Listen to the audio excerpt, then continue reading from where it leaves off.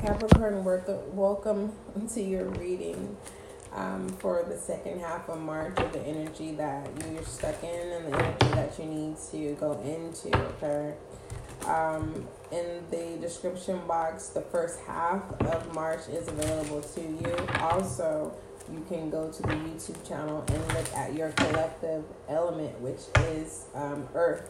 Your Earth sign readings for the second half of, that's going to be in here, but for the first half, I think I'm going to be generous and just go ahead and put it for everyone.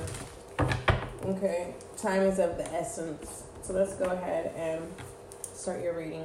Most High, thank you so much for blessing me with the gift of intuition.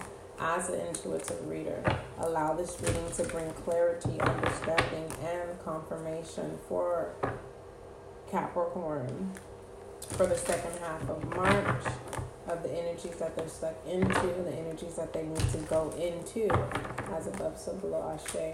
So let's see what energies that you need to be in for the third week of March. Let's see. The energy.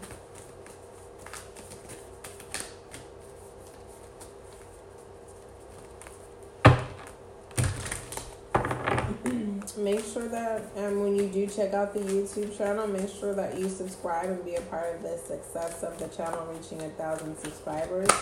Also, become a monthly supporter for the podcast. You can support the channel as little as 99 cents, no more than $9.99, okay, Capricorn? So you have the Yuhai, YHI, the goddess of the sun. And what that speaks about is basically breaking the barriers of fear, right? Just to shorten it up. But for the most part, I'm going to read it for you. I can't remember who also received two people, or two more zodiac signs received it. Okay.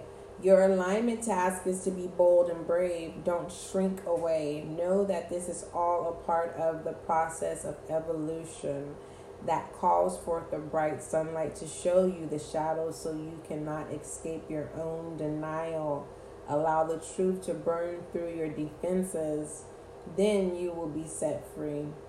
When the sun goddess YHI comes with her bright light, excuse me, it is a day of reckoning that will lead only to miracles. Isn't that beautiful? Yes, it is. All right, so what energy that we need to be in for the fourth week for the remaining of the month of March is Parvati, Parvati, the goddess of devotion. Are you committed? Are you committed? What are you committed to? I want to know. Is it milk and honey? I'm just saying. That's the obstacle. Knowing what you're devoted to. Devotion. Okay?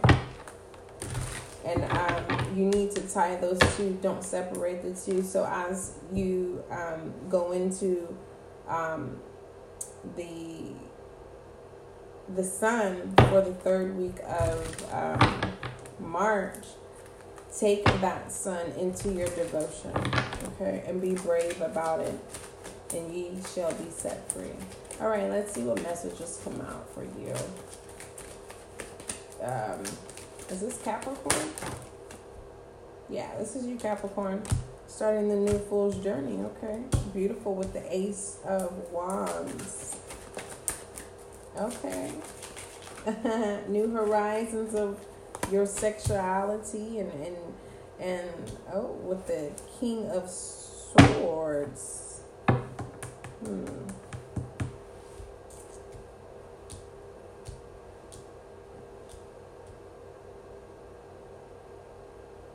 You got this. So you're choosing to be devoted to either a new career endeavor, a new drive, saying that you're going to be devoted to some new course, something of learning something new. Okay. that's tied to a passion or a hobby. Okay. The King of Swords. You have manifested an opportunity so that you can be able to succeed. So that you can have room to be devoted to whatever this is. You fill in the blank, okay? That is your reading, Capricorn. Don't forget, love is kind, love is gentle, and that is you and I.